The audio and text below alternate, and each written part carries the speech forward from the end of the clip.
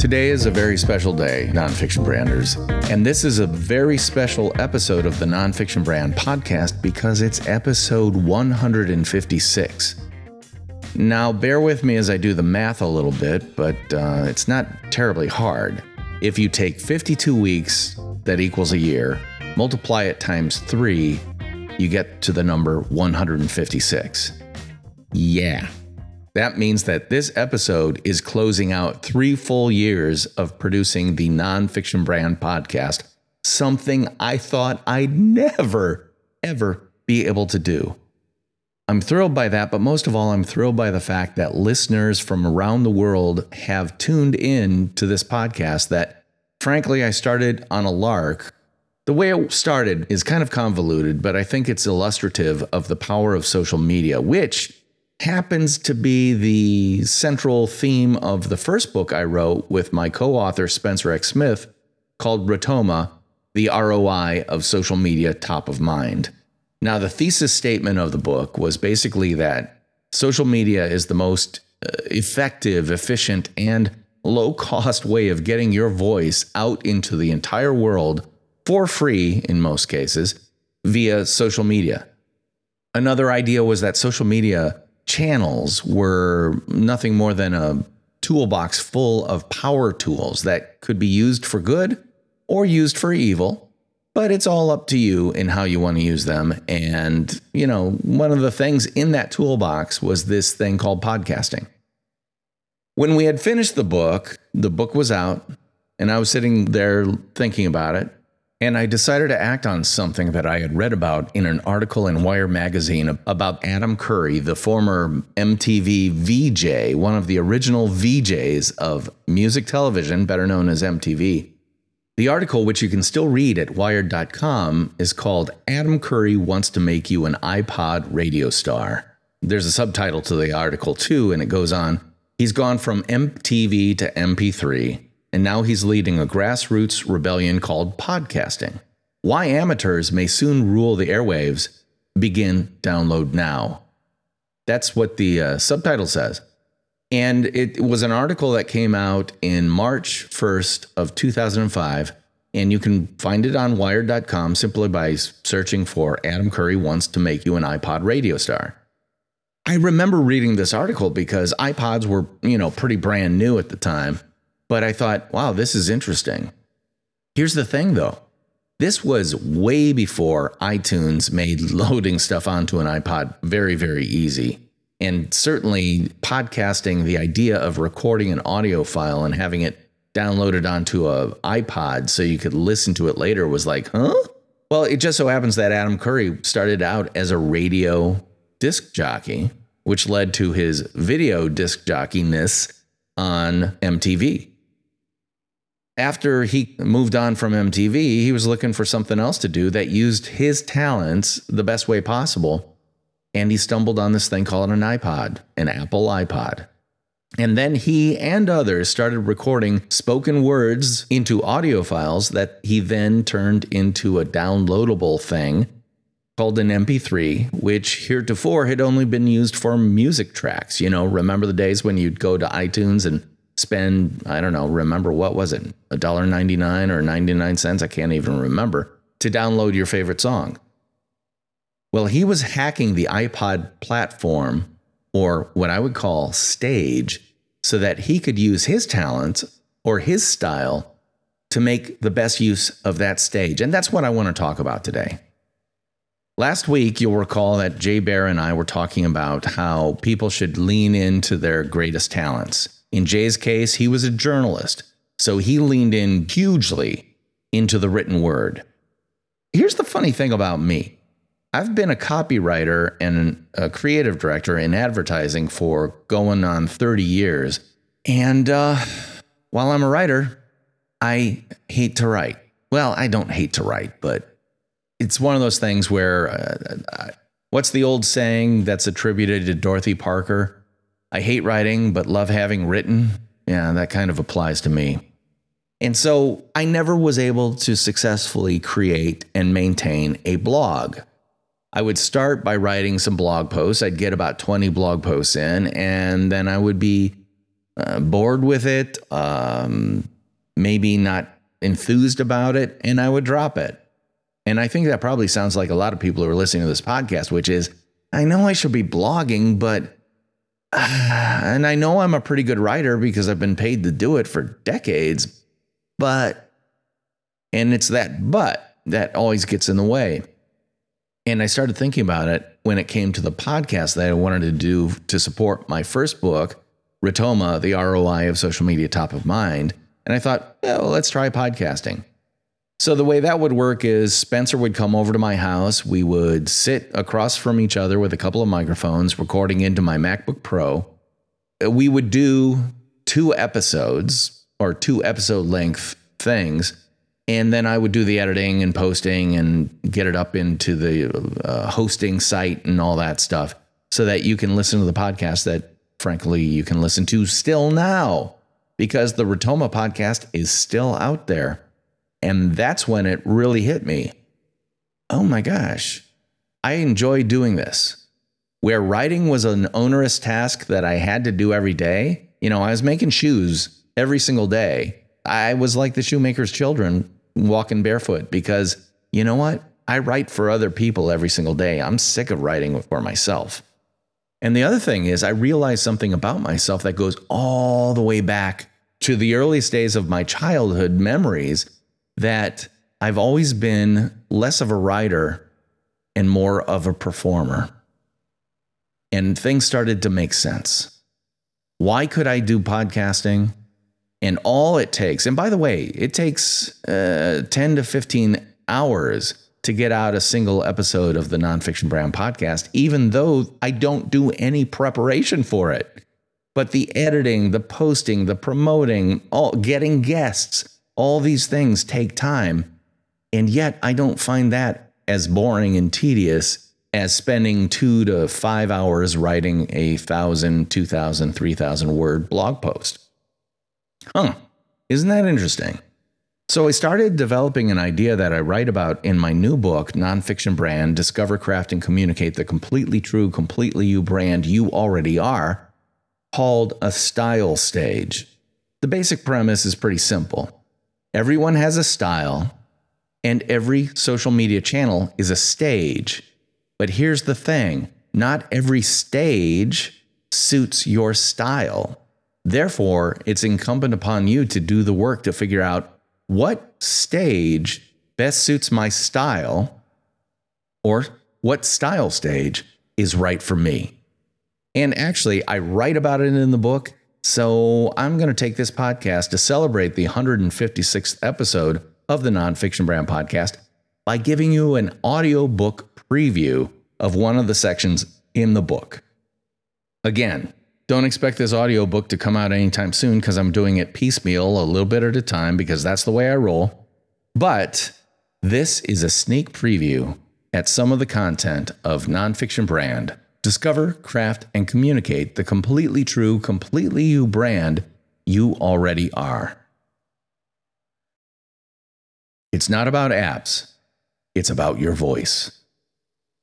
A lot of people online are worried that they are being left behind by the latest, greatest iteration of some new social platform.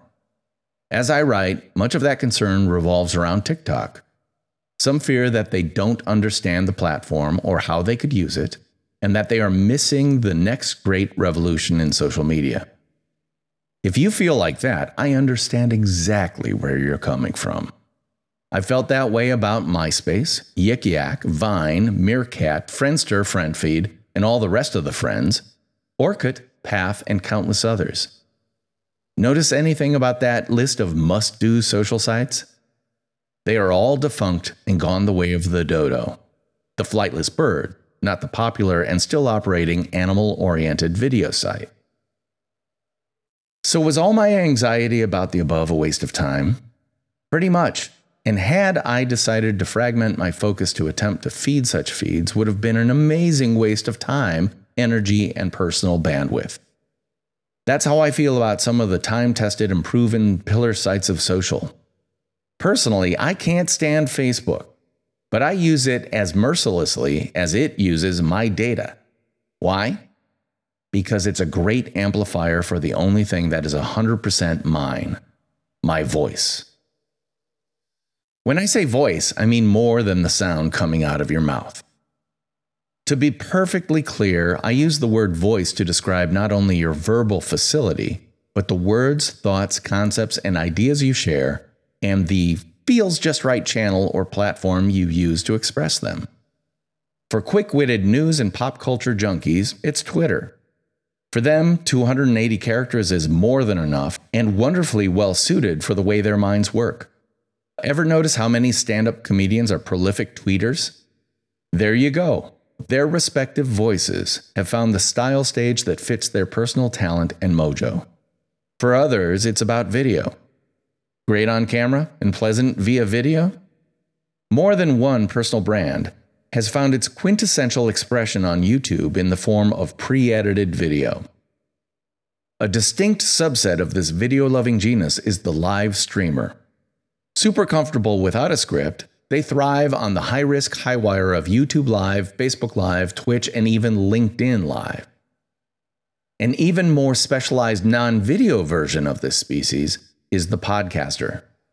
No one knows what you're wearing or where you are, but they can develop an incredibly personal relationship with you because your voice and your very thoughts are in their head. If you're a podcaster and have ever been in a room with a bunch of people you don't know and suddenly have one of them wheel around at the sound of your voice and say, "I thought that was you," and you have no idea who they are, but they are treating you like a long-lost friend, then you really know the power of finding the right stage for your completely true, completely you, audio-oriented voice. But that's not the only voice possibility here. Again, I'm not talking about specific social media channels because they come and go with the tide. Instead, I'd advise you to categorize all the potential channels out there into a relatively small list of style stages based on primary media type. It's a short list, too, and none of them have lost their power or are going away anytime soon. What's your best style stage? In a perfect world, we'd all do everything perfectly. But it's not, and we don't. However, every single person on the planet has a talent that fits one of these style stages better than the others. And by the way, just because you put your primary focus on one does not mean you ignore the others. In fact, you'll probably be employing many of the also-rans in important roles to support your primary style stage. What's your primary? Consider this list and your talents, and then pick one as your number one.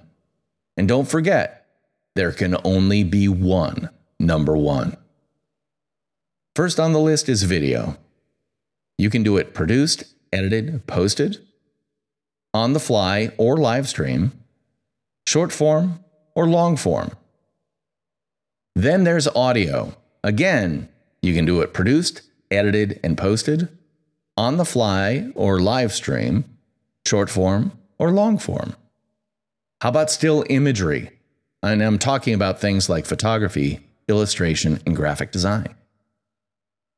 And then there's writing, short form, long form, and book length. This list is in no way exhaustive, and I'm sure you can probably add a few more style stages, but you can see where I'm going with this. On your very best day, doing the things you were born to do, you're undoubtedly more one of these things than the others. For example, on paper and resume, I'm a writer, but that's not my completely true brand nature. Truth be told, I'm a born performer, and have been ever since I got my first laughs during a teacher's conference at Emmanuel Lutheran School in Valparaiso, Indiana. It was one of those teacher in-service days where they had a speaker come in to introduce teachers to the idea of using what I now know as theatrical improvisation to engage children. I was one of the kids they brought in to be involved with one of the speaker's theater games. The game was simple.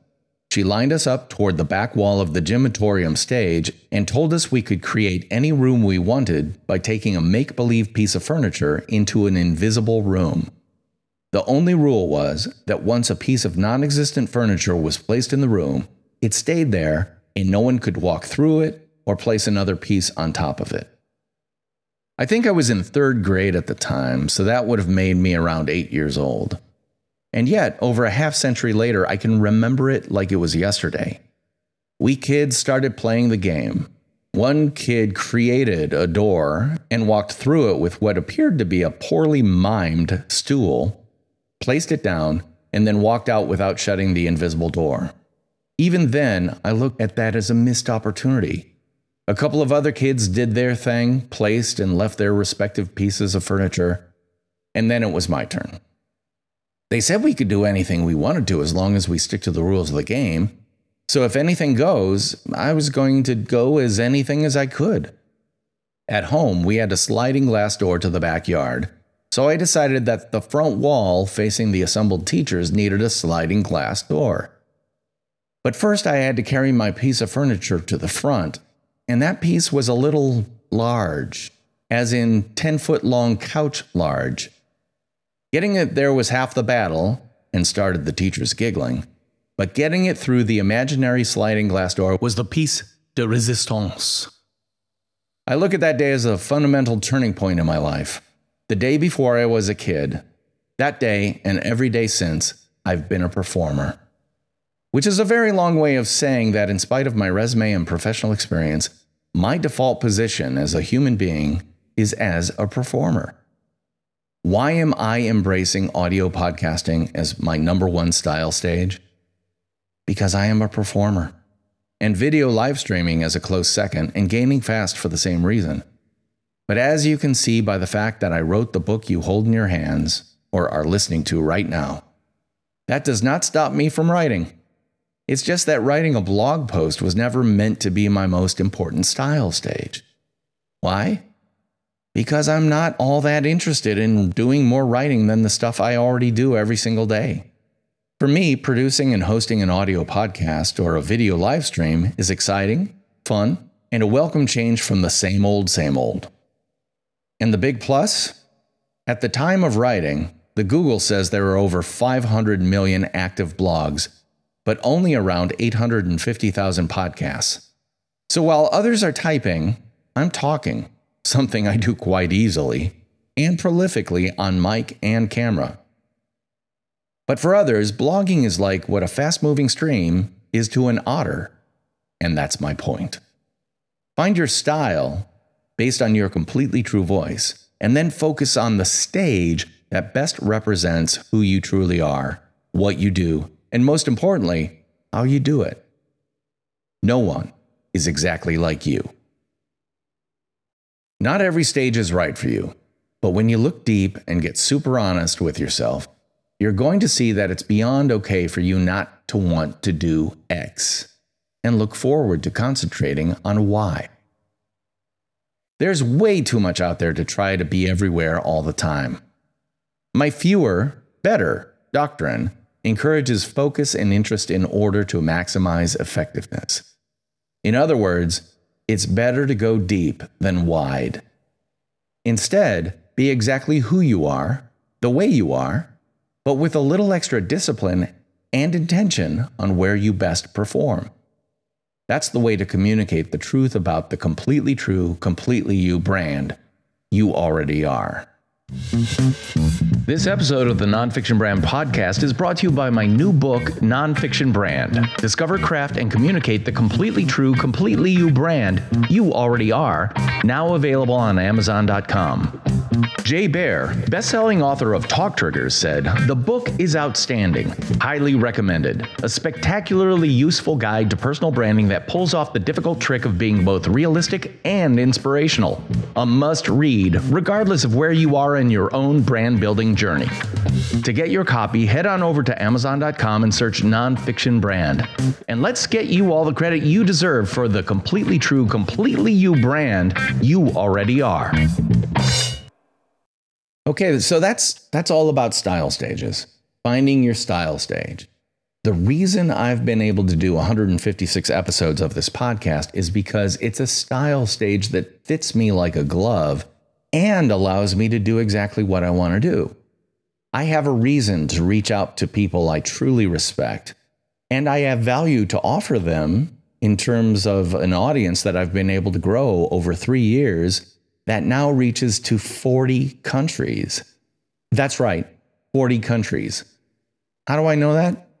Well, next week, I'm going to be having on a really interesting person to kick off year 4 of the Nonfiction Brand podcast, and her name is Connie Whitman. Please tune into those 2 episodes because you're going to enjoy meeting a force of nature named Connie Whitman.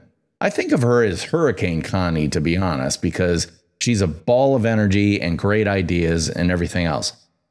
After we recorded the episode, we continued talking, as is my wont after recording with my guests. And she asked me if I had looked at my analytics on my podcast to determine how many countries I had reached with the podcast. And frankly, I said, I'll be honest with you, Connie, I'm not an analytics person. I don't look at them. I don't want to know, frankly. And she said, ooh, you should. You might be amazed by what you saw. And she gave me an idea of how I can create some content based around that list of countries that I have listeners in.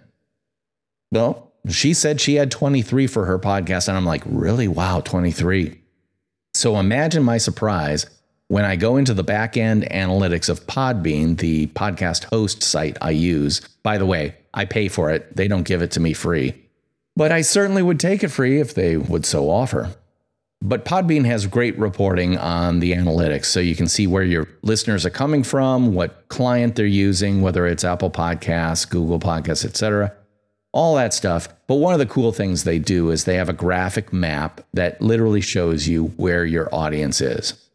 So again, imagine my surprise when I look at that list of nations and I do the count.